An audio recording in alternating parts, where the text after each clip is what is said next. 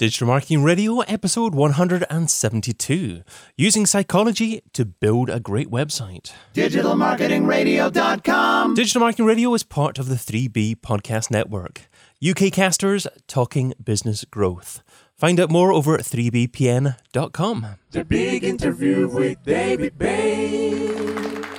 I'm joined today by a man who built a brand, learning people, from an unknown entity into one of Europe's largest online training providers. He's now set up his very own digital marketing consultancy based in Brighton, England. Welcome to DMR, Steve Linney. Hi, good afternoon. Thanks for having me on the show. Always a pleasure. Yeah, great to have you here, Steve. You can find Steve over at emarketing.co.uk, and that's without the vowels in the word marketing. Yeah, I've also, if you want to go to insanelygoodideas.com, that will take you to the blog section of eMarketing, so it's probably an easier one to explain. Okay. Yeah. So who stole your vowels, Steve? Well, that's the problem these days when you're doing a new brand, isn't it? You know, there's kind of all the good names or all the good domains are taken, so it's kind of I was kind of late to the game in that one, but thankfully I got insanelygoodideas.com, so go there instead. Insanelygoodideas.com. Okay, yeah. So that's possibly a better one for audio listeners in the podcast. Yeah, rolls off the tongue a bit better. But maybe the fact that we're actually talking about your brand makes people remember it even more. So maybe it's a good thing. Yeah. Well, hopefully. I mean, to be honest, the name does work for me, and it kind of sums up what we do as a company, because it is e-marketing. It's not an easy one to explain when you're saying what the URL is or to type out, your email address. You always have to kind of spell it out, sort of thing. So today we're talking about using psychology to build a great website today. So why do you actually need to be thinking about psychology when you're building a website? Well, to be honest, you have to think about psychology, to be honest, in any business, really. And when I'm kind of talking about psychology, I'm not meaning that we try to trick someone into doing something. But what you're doing is you're designing the website in a way that is kind of pleasing to people's brains in a natural process. We all like to think we're individuals, but, we're kind of hardwired in a certain way that, there's things that are pleasing to us and kind of get our dopamine running. So it's just you need to kind of have your website ticking those boxes and kind of really pushing those neurons, essentially. Dopamine, is that not one of the drugs that is banned from the Olympics? No. But it's naturally occurring as well, though. So how do you know actually about the thought process for your users? How do you actually go about doing what you suggested there? Well, to be honest, there was a couple of really great resources that I've kind of used to kind of really set me on the path towards this side of things, and I really need to kind of give a lot of credit to Webs of Influence by Natalie Nahé, which is an absolutely amazing book, and it kind of put a light bulb on in my head and how you should be using a website and how you should be talking to people. It's simple things of having the correct color on your logo, the correct color on your call to actions, the placement of the call to actions, how your eye flows through a website. It can make massive differences. And, there's natural things you can put in place that are just pleasing to an eye and give people a sense of trust. And it's one of those, you don't really need to reinvent the wheel in many ways. You just need to kind of understand how that kind of wheel goes round. And another book that I kind of really recommend is called Quirkology by Richard Wiseman. And this isn't a marketing book by any means at all, but again, it shows you how we act in certain ways. For example, there's no such thing as luck, and lucky people just tend to be the people who try more things. They probably get a lot of things wrong, but eventually get something right. And then so they're naturally perceived as being lucky. And there's also a thing as well where apparently you're more lucky if you're born in the summertime than the wintertime. And it's a difficult one to kind of really equate, with a British summer. Is it summer, is it winter, what have you? But, my kind of guessing around that is maybe by the time you're 1 year old, and actually, we have a 1 year old who was born in the summer, and I can really feel this now in my head, how this could actually be what Richard was talking about. But, you know, you kind of, you're not coddling them in clothes as much. You're kind of letting them kind of run around and be their own little thing, you know. So maybe that gives them the confidence when they're later in life to kind of just get on and try things because they're not being mothered as much. So I was born in January. Are you saying I've just got no hope? Well, January in Scotland and July in Scotland, you know, it's kind of I'm a July baby in Scotland, so it's always rains in my birthday. So I loved the way you started off there talking about different colours as well. You know, I've been involved in the creation of different brands and been aware of obviously different websites that you can look at to discover what different shades of colours mean and why certain industries tend to navigate towards using certain colour palettes. Yeah. As an overview, would you say that certain colours are big mistakes generally to incorporate within logos generally? I couldn't answer that generally. What you need to bring it back to is who your target audience is and kind of what you want your brand to represent, really, to be honest. You know, if you are going to be a kind of a bargain basement, 99 pence shop or website, you know, yellows and reds together go fantastic. If you're Apple and you're selling really expensive tech goods, yellow and red is not good at all. But, you know, white is very, very good because it's a very kind of calming colour. One colour that I kind of really like to use, particularly in logos, and you can see that in the Learning People's logo and in eMarketing's logo, is the colour blue. And you'll probably notice that the vast majority of banks and the kind of FTSE 100s, you know, think of tech giants as well, such as Facebook, Twitter, LinkedIn, all kind of use blue because it's seen as a trusting colour as well. And for me, when you're kind of talking about psychology, really, it's getting to the bones of making someone trust in your brand, really, to be honest. And when it comes to colour, it starts with the blue of the logo. And I also use blue throughout websites as well, maybe as a kind of a background colour, although that can be a bit kind of heavy duty in places. But other colours that are kind of very good for that side of things as well, it's kind of green, as long as it's used in the right hue. Talking of hues as well, actually in saturation, it's the age of your target audience you kind of need to keep in mind as well. So if you're older, you prefer more pastel colours. If you're younger, you can kind of like it a bit brighter on that side of things as well. So yeah, so there's definitely no one answer for that. It's know your target audience. For me, it's about bringing trust in, and it's about bringing in conversion rate. You know, so you're kind of optimizing that experience on a website. So you really need to, again, also get down to the individual outcomes of a website or an outside outcomes of a brand. You know, are you looking to kind of generate leads? Are you looking to generate sales or boost your revenue growth? And then think about how you want to stand out against your competitors as well.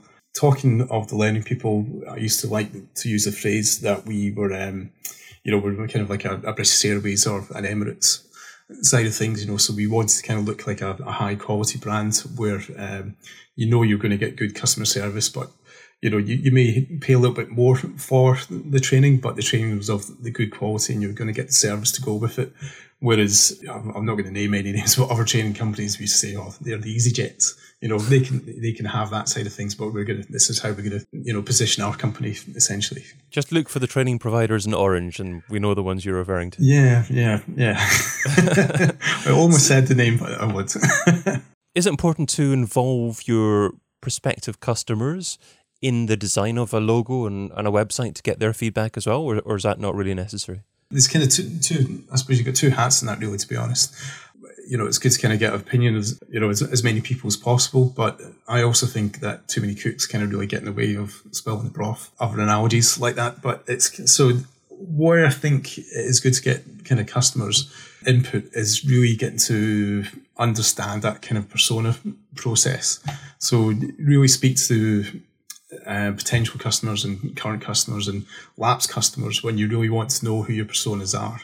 And then you kind of feed your brand identity around that, and also feed the way that you kind of deal with your customers, how you're going to communicate with them, what you're going to be talking about, what really makes them tick, what do they like, and more importantly, what do they not like.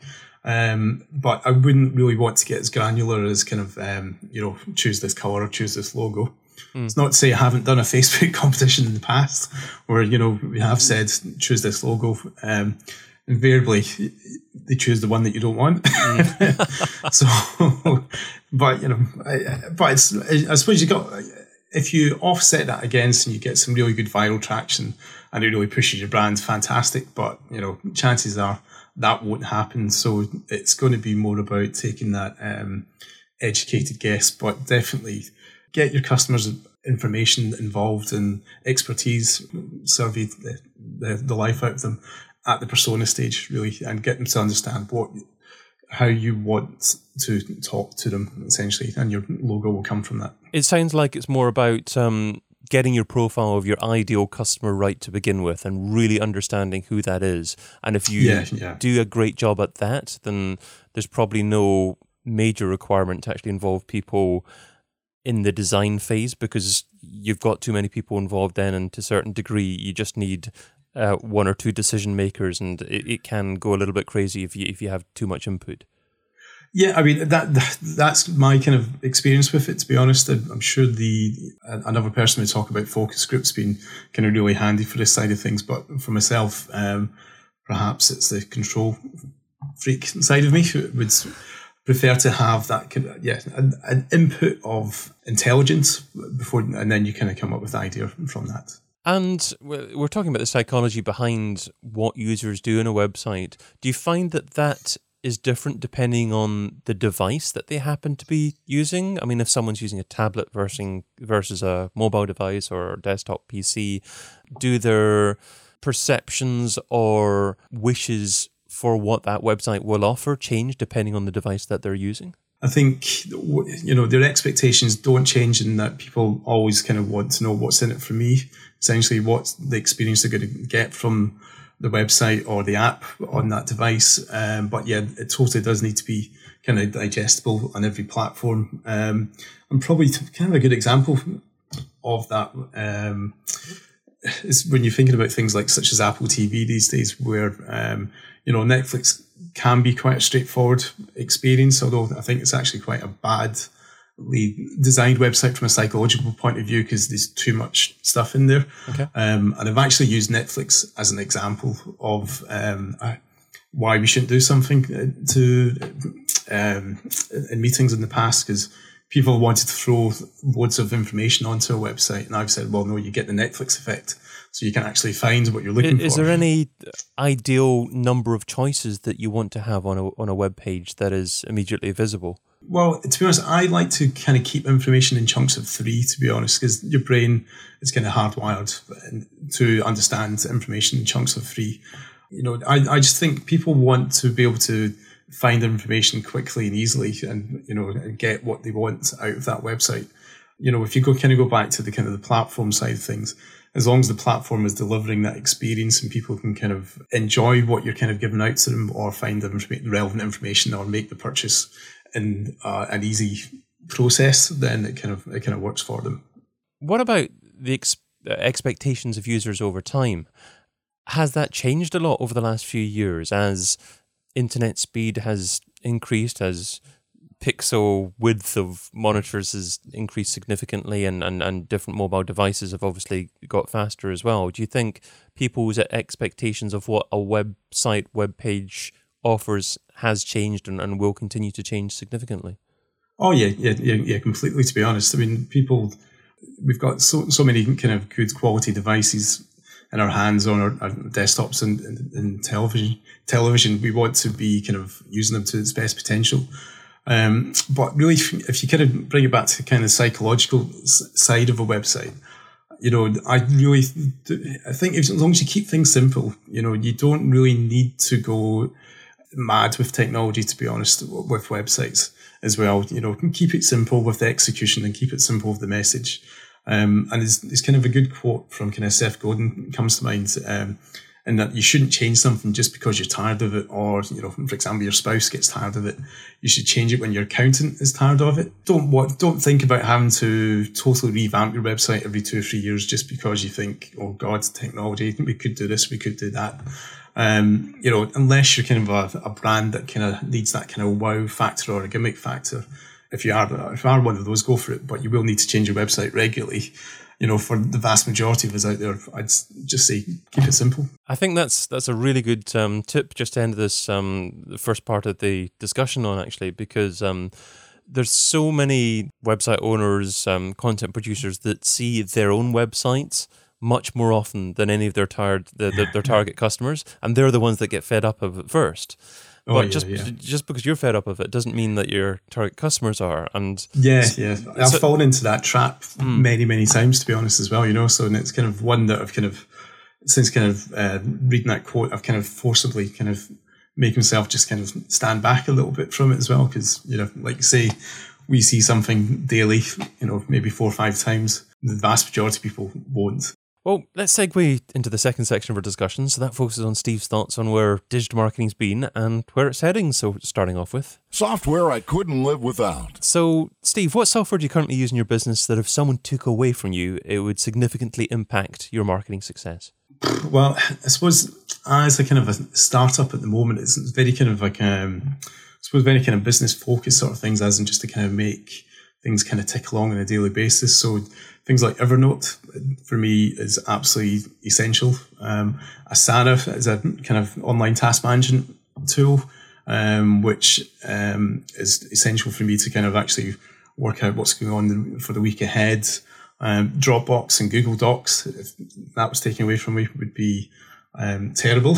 And from an actual kind of, you know, actually doing work side of things, Adobe Creative Cloud, you know, it's definitely a mainstay of what I do on a daily basis. And, you know, with that, really, it's kind of Photoshop, InDesign, Premiere.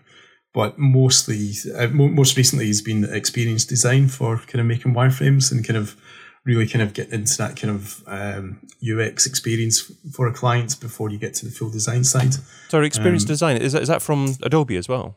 Yeah, it's quite new, I believe, for maybe about 6 months, 12 months at most. But for me, it's been really good just to kind of visualize easily the ideas that I've kind of got in my head and kind of show to clients in a nice, easy, digestible format. Okay, great. Well, it's always good to get recommendations that I haven't had before, and I think that's one of them. But slightly more challenging question, and that is, what piece of software don't you use, but you've heard good things about and you intend to try at some point in the near future? Oh, God, that's a good question.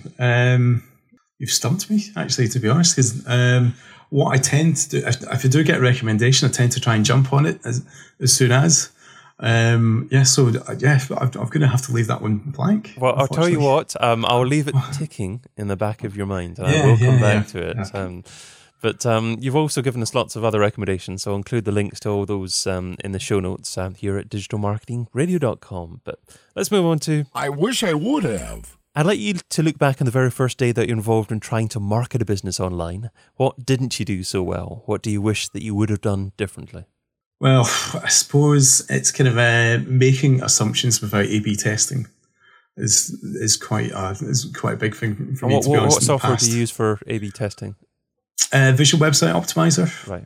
Can I use that site, or Optimizely or Unbounce, depending on the situation.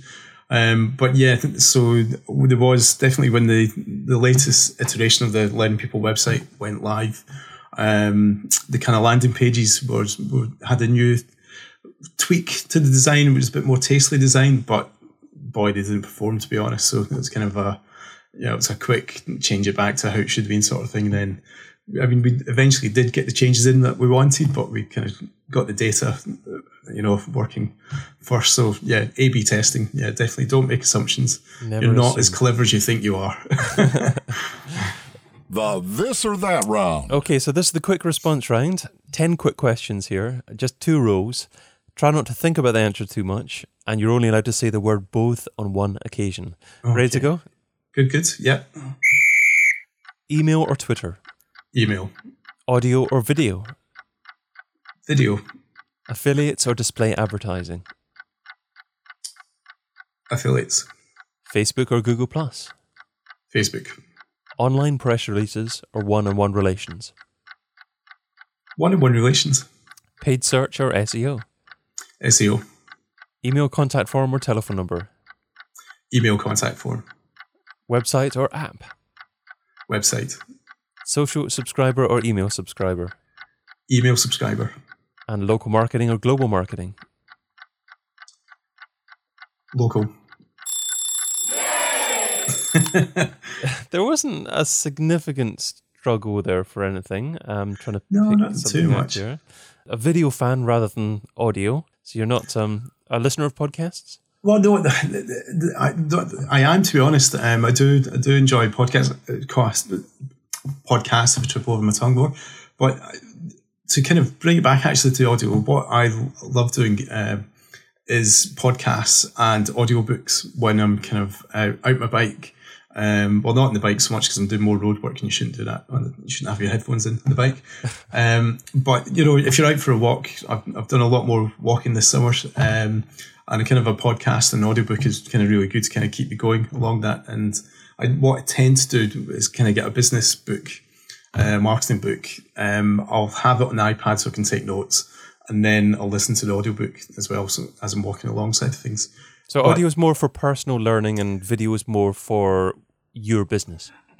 No, because for video, what I love is, again, using Apple TV in the morning and watching things like a TED Talk, just kind of a bit of inspiration and things like that as well. So I think there's definitely kind of a place for both, but... you were forced to choose one.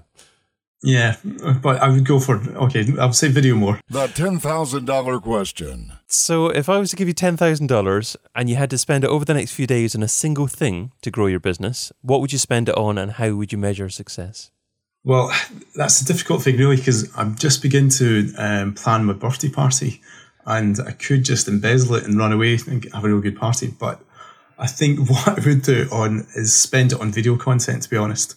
75% on video content and then 25% on inbound marketing to actually get people to see that content. And I think that kind of comes personally from how I kind of really want to market e-marketing at the moment is to really kind of push that kind of personal presence as well.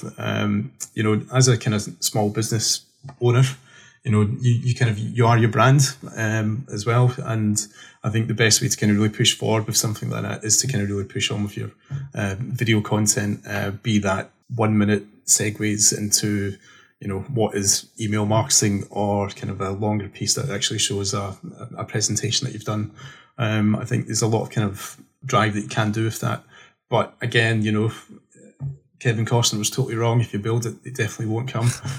So 25% definitely has to go on inbound marketing. And the majority of that would probably go on Facebook advertising, to be honest, and email marketing. And it wouldn't, with Facebook, it wouldn't be from a revenue generation side of thing, but more of a kind of a brand growth side. So post-promotion kind of for awareness. Your video content then? Yeah. And so for the actual video content, you were talking about yourself there, I think. So you're talking about having professionally produced videos of you explaining things to your audience? Or are you talking about having someone else actually in the video rather than you? It could be a bit of both, to be honest. You know, I'd like to think that I could do something on video, but then again, if people don't like me on video, I'll quickly take that lesson. But I think it's more about having the e-marketing brand and essentially, you know, I'm kind of there to kind of help push that forward. And, you know, there's nothing bigger than the brand. An individual isn't bigger than the brand of the company. But, you know, people buy into individuals rather than brands, especially on the B2B level, I would say, to be honest. So let's see if we can get back to this one bit of software that you're thinking of or being aware of and you want to try at some point in the future. So can you think of that one piece of software that you've heard good things about and you intend to try at some point? I'm totally stumped here. This is a very scratch the head moment, to be honest. I can't think, to be honest. I wish I had a clock here that I could just keep on ticking until you came up with an answer. I've got a visual one in my head now, to be honest. But what kind of software do you think it would be? What thing are you either missing in your business, or you think you need to offer to clients in the future as a service, maybe?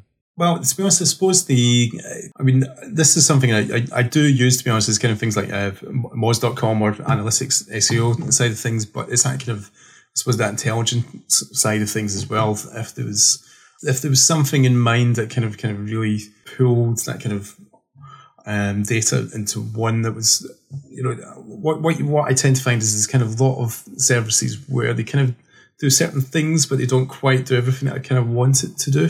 So I think I'm maybe inventing something rather than actually thinking of a new thing for you, to be honest.